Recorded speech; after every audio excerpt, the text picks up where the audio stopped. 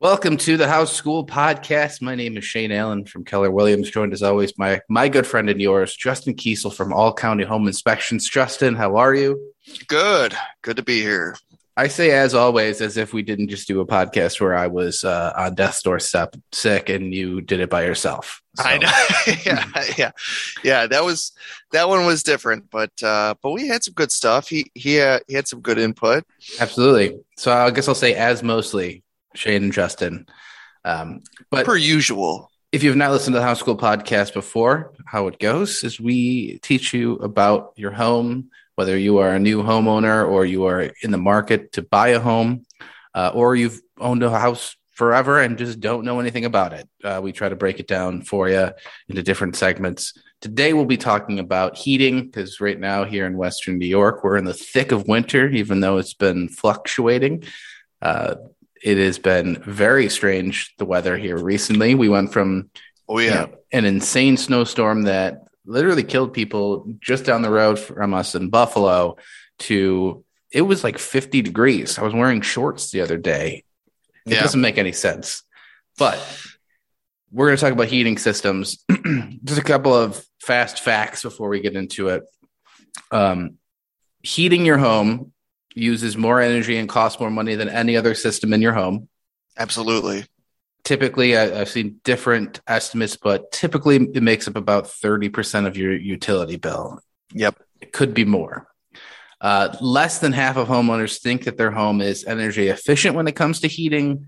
And this was just an interesting one. 78% of men I found would rather put on clothes than turn up the heat in their home. Yeah, it's always the fight with the thermostat, right? Dad's always like the gatekeeper when it comes to that. And it is a dad thing because, before I had my son, I was like, let's turn it up to Bahamas level. I don't care. Let's go. Sure. Now I'm just like, let's all put on jackets. I know you can see your breath inside, but that's just fun. We'll pretend like we're smoking cigarettes. It'll be fun. But yeah, so let's talk it down. So this is Heating Systems 101. This is the bare bones. Obviously, you can get much more in depth, but we want to give you just a brief overview, and Justin's here to correct me as I get things wrong. But essentially, there's two big types of heating systems. You've got forced air systems and you've got radiant systems. Yes. Forced air, they use a blower or a fan. They pull air into the system that's heated and then circulated throughout the home. Yep. It's got ductwork. It's got a blower. It's got a heating unit. It's got exchangers inside the air handler cabinet.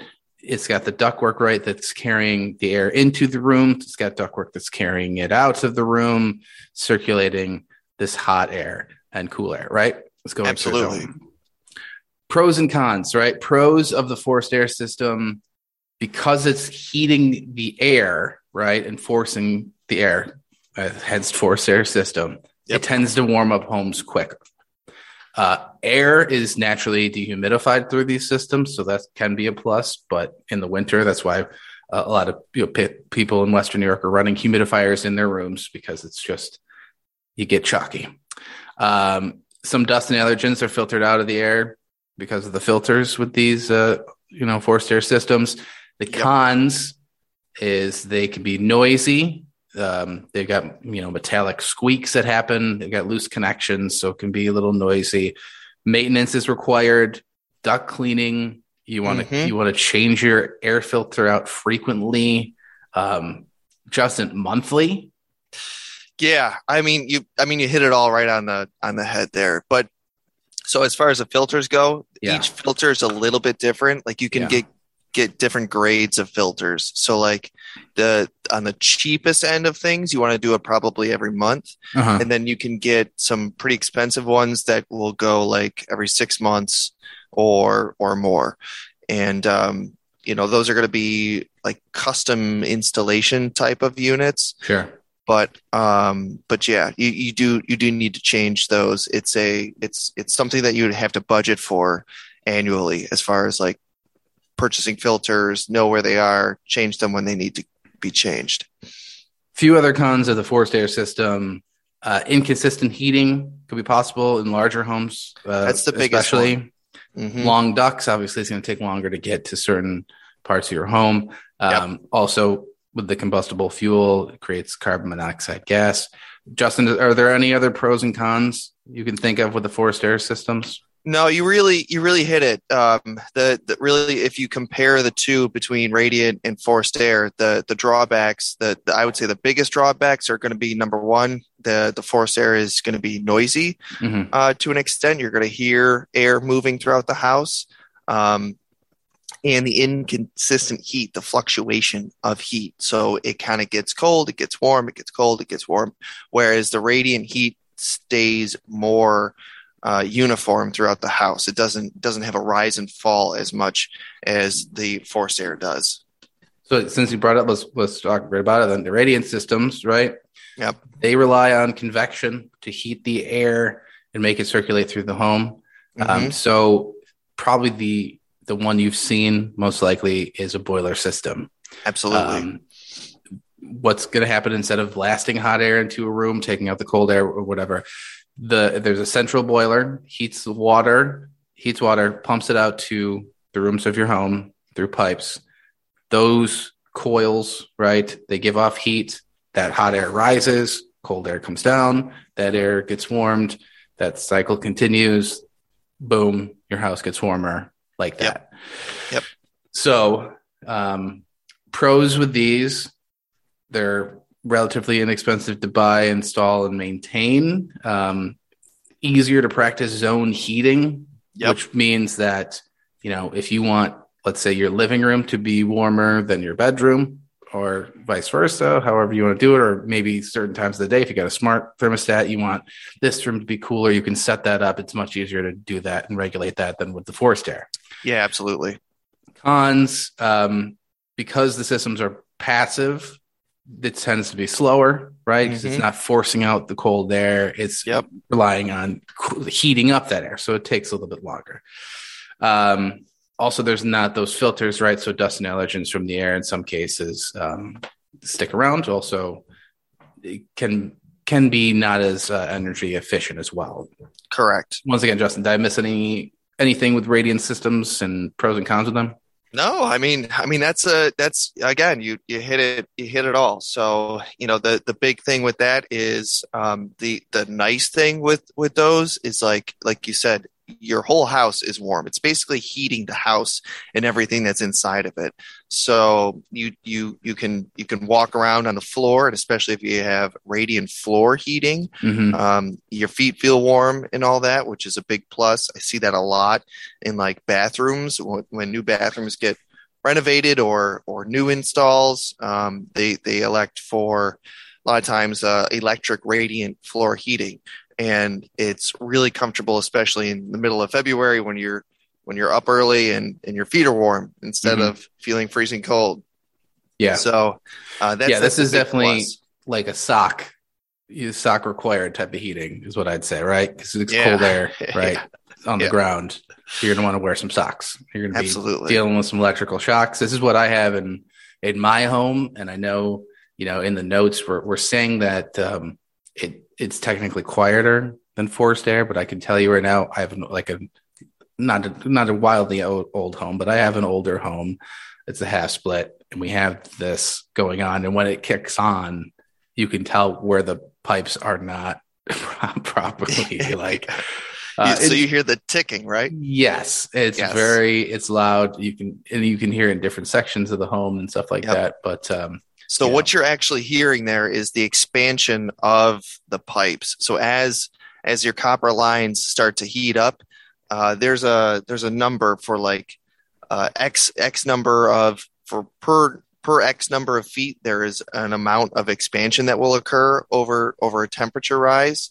And so what you're actually hearing is the pipes getting longer as they get warm, and they rub against their brackets or a wall or something like that, and that causes the ticking sound, which can be maddening sometimes. But yeah, it's probably what's going to cause my wife to kill me at some point. But it's just it's a slow drip, right? It's a ticking time bomb. Sure. But hey, what are you going to do?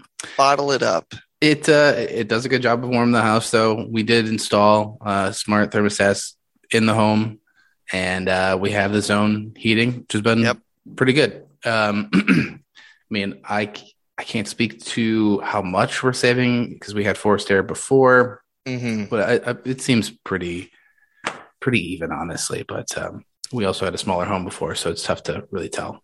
Yeah, it's going to be I would say as far as efficiency goes, you can put in a new efficient boiler versus an 80% efficient or less boiler, and the same can be said for a forced hot air furnace. You can put in a 95% efficient furnace, or you can put in an 80% efficient furnace. So yeah, it's really where you're going to be getting your savings is what kind of equipment is installed in the house.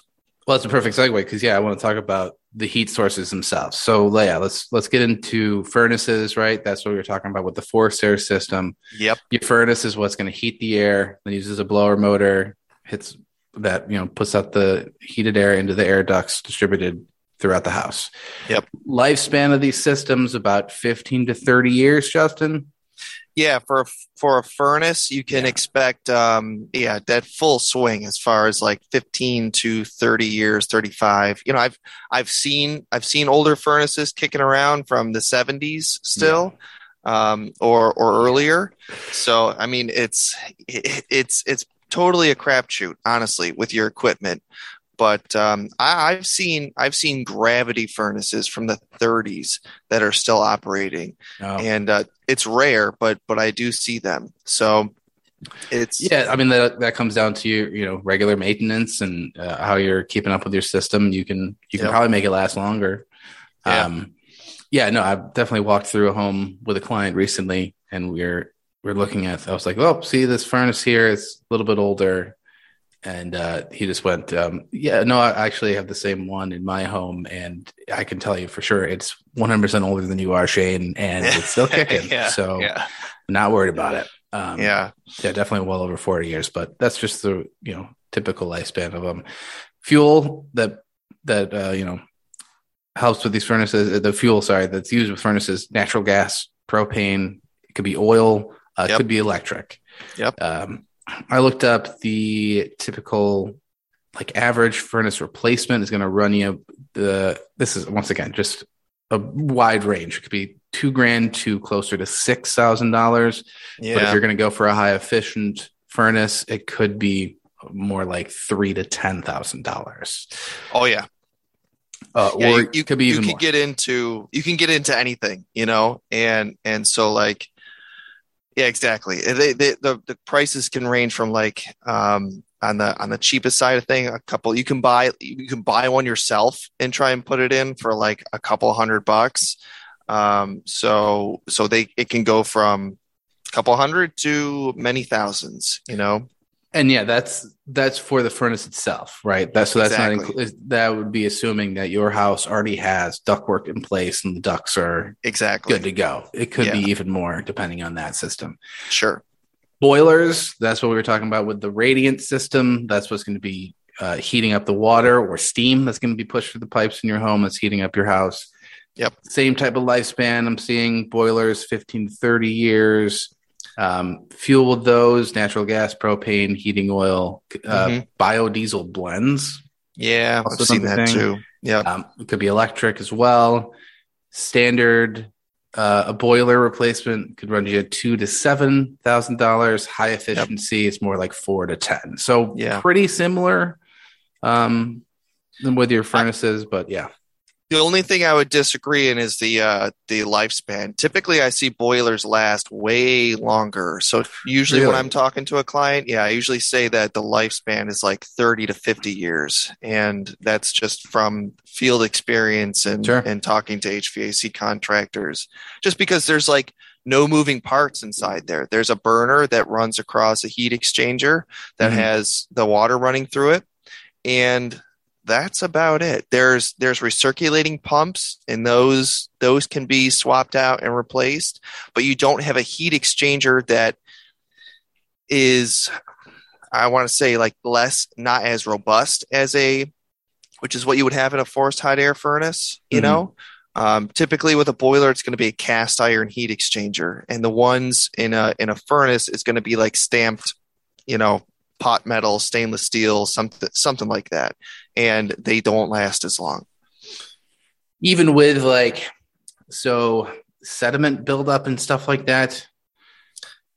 Yeah, I mean that could be flushed and that could be maintained, but I would just say as a standing rule, boilers do last longer than furnaces. Okay, and so that's one of those things too, where to factor in if you're thinking about buying a home, stuff like that, things might have to get replaced. Cleaning out that sediment is an option. It could rescue it.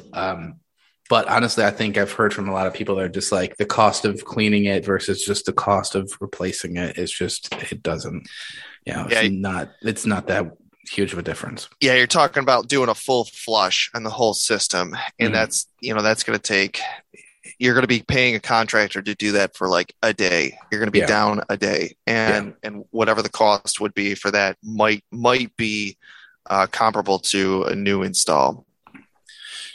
Heat pumps, another one we should talk about. Definitely getting a lot more popular nowadays. Heat pumps, they can either take heat from the ground or air. Then that goes from the ground or air from around the home, obviously, and then that would increase the temperature with the heat pump. That temperature would then get shot out to the home. So it could be forced air or radiant, right, Justin? So if you're taking it from the ground, right, that's where it's going to go into the radiant because it's going to be relying more on water, right? Possibly. So you can have a heat pump, you can have an air sourced or a ground source. So typically, if you have a ground sourced heat pump, everybody knows it as geothermal. That's a geothermal system. And so like I have an air sourced heat pump at my house. I have all electric, and that's my heat pump does the bulk of my heating. So it runs through an air handler. It looks just like a furnace. It sounds just like a furnace. It acts just like a furnace, but it's not. It's not a furnace. By definition, we just call it an air handler. It has secondary heat sources. It has like a bank of heaters that will come on if the temperature gets too low outside, which basically turns it into a giant hairdryer. And I cringe every time I see that because I know my meter is just spinning outside. Sure. And it's super expensive. But basically a heat pump works, like you said, moving heat from one place to another.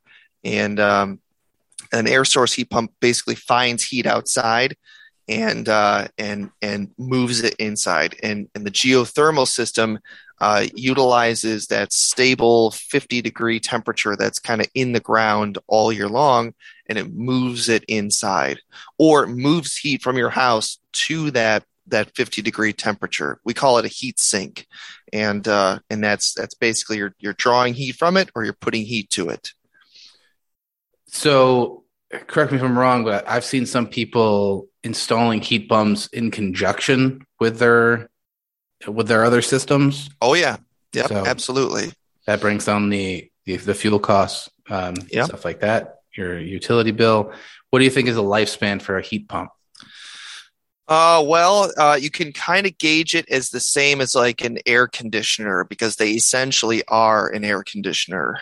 They just have the ability to run backwards and forwards, for lack of a better word. So it's kind of just like anything else. I usually tell people between 15 and 25 years on something like that. The one that I have at my house, I've signed the paperwork for a replacement. I'm just waiting on a new one. I haven't, like everything else, getting the materials is just slow. But mine's from 92, and it's the second week of 2023. So it's definitely past its serviceable life. But it all depends on your unit, depends on if it's been cleaned, it depends on a lot of things. So, I usually say 15, 25 years, something like that. We're saying, I think it's cost to replace, but I saw 5 to 12. Or is that more of an install?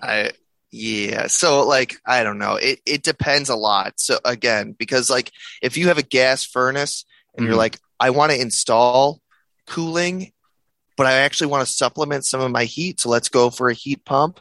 You can expect between like 4 and 8, I would say. Um, if you're going to go with like a whole new system, I'll just tell you, I just signed the paperwork for $17,000 for a new unit and a new air handler. So, granted, it's the highest end of things just because it's the only system I have in the house to make everything run. Mhm. And the newest, this one in particular, will be efficient down to, it'll produce 80% heat down to -5 degrees outside.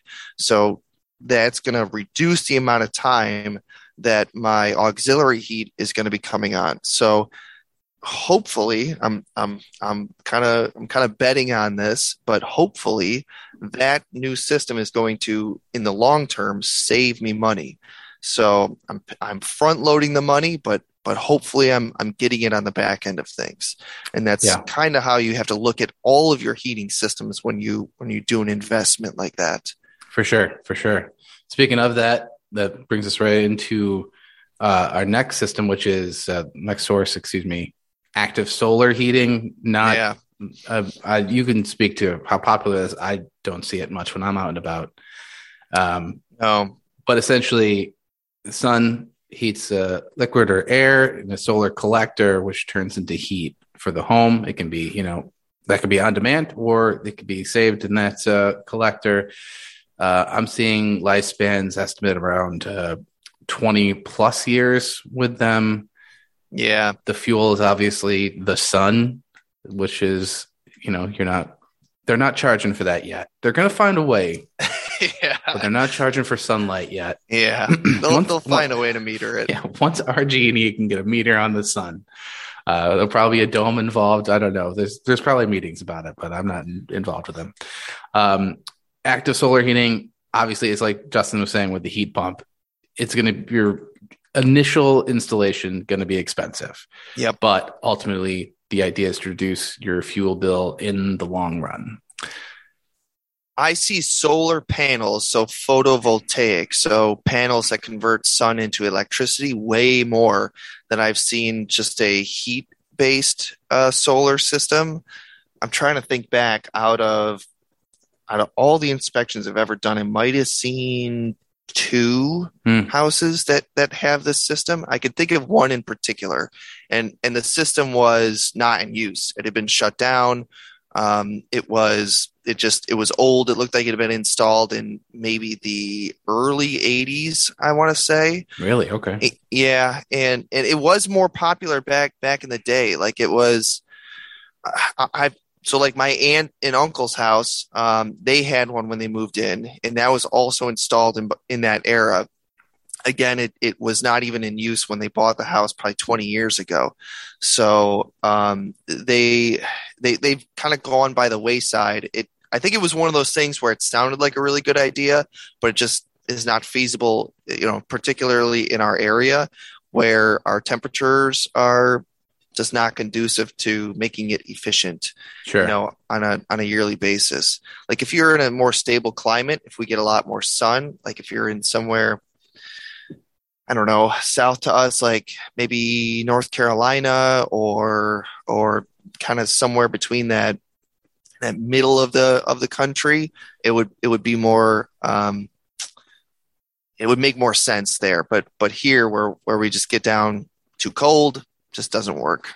South enough from us where they do get some snow but it doesn't shut down the city. Like they know how to deal with it, right? Right. That Right. type of, okay, I feel you.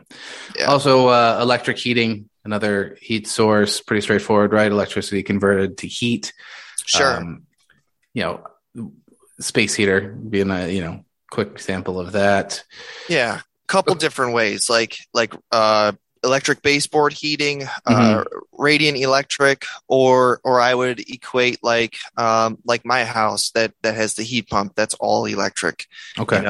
So So I guess the pros of electric heating equipment, relatively inexpensive, usually more higher efficiency, but the operations cost can be higher than, using other fuel sources, right?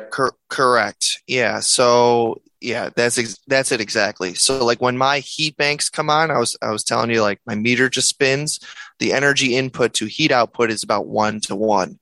And when the heat pump is running, the energy input to heat output is about 1 to 4.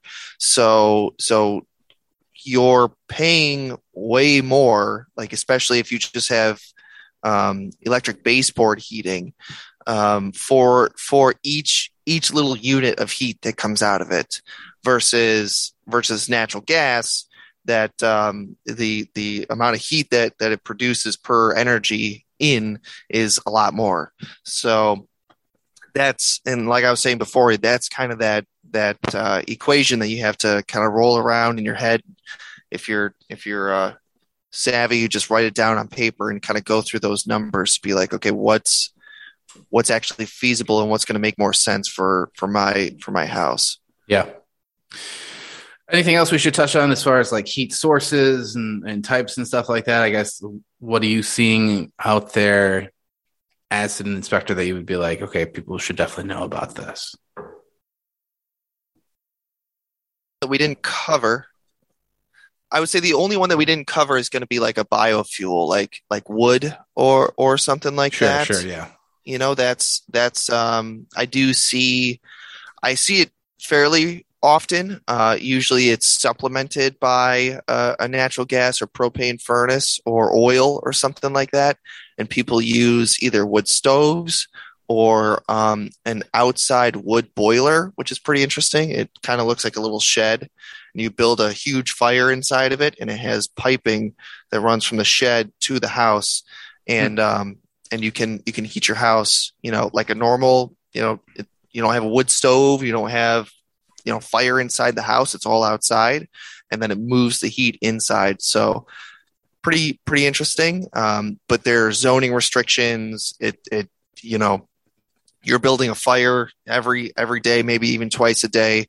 So it's very labor intensive to do something like that. Sure. So I guess we'll end on this. Just some quick heating tips, because like we've talked about with each one of these systems, right? When it comes to heating, what people worry about most is the cost of it. How can they make their home more efficient? How can I stop paying RG&E so much money? Yeah, right. Programmable thermostats are your friend. Get them as low as is comfortable for you and your family. Obviously, the lower you can go, the better as far as making your heating system work. Sure. You can get smart thermostats. They're getting more cheaper every day. Yep.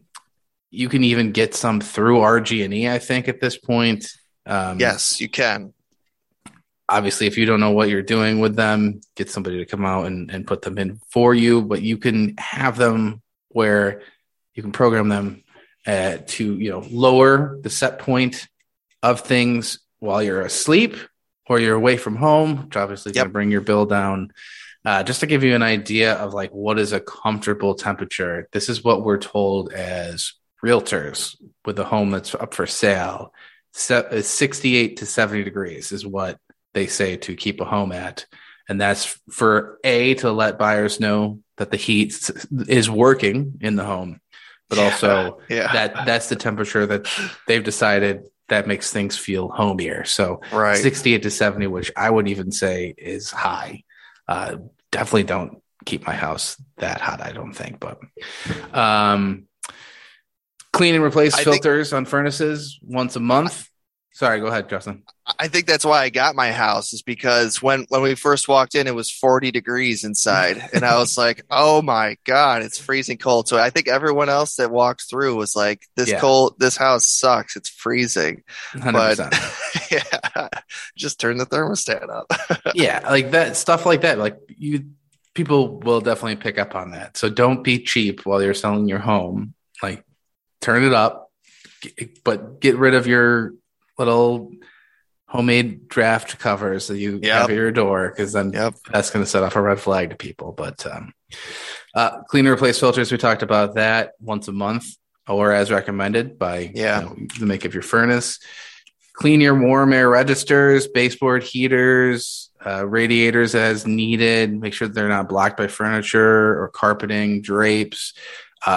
Check and see if, like, we've got a dog. He doesn't shed a lot, but it could be a situation where, you've got pets that are blocking some stuff with how they're shedding. Eliminate trapped air from hot water radiators once or twice a season. This is something that probably you're going to want to get a professional to do. You're dealing with hot water, right? Yeah, definitely. Absolutely. Don't burn yourself. Place heat-resistant radiator reflectors between exterior walls and radiators. There's basically a lot of the stuff also just comes down to fixing the drafts in your home. Yeah. Sealing things. I was going to say the biggest thing to keep it warm is going to be insulation and air sealing. Sure. So if you can fill voids like weather stripping around windows and doors, if you're under insulated, budget for installation like in your attic space. Insulating your sill plate, which is in the basement, that's basically where the foundation meets the house, is also a huge energy loss in that area. So that's where you're going to get actually your biggest return on insulation. So focusing on those areas, keeping everything nice and tight, keeping the heat inside the house for as long as possible. That's going to be where you're going to be saving your money. Mm-hmm. So yeah, those are the big ones. Is there anything else you can think of as far as heating tips, maintenance tips, or just general heating knowledge people should know about? Once a year, have your furnace cleaned and serviced once a year, and cooling too. So like if you have cooling, have it cleaned all at the same time. It doesn't matter when, just do it once a year. Sure. All right, we'll leave it on that. Thanks for tuning in to the House School Podcast. Justin, he is with All County Home Inspections. If you need a home inspector, highly recommend him. Absolutely. If you are thinking about jumping into homeownership this year, I'd be happy to help. My name's Shane Allen from Keller Williams with the Anthony Butera team. We'll be back at it again very soon. If you have a topic that you want us to cover, please message us. We have our whole library is free. Go up and learn about a house. And if there's something you want us to talk about, we'll definitely do that. Absolutely. All right, Justin, have a good rest of your day, bud. Thanks. Talk to you later. Yeah.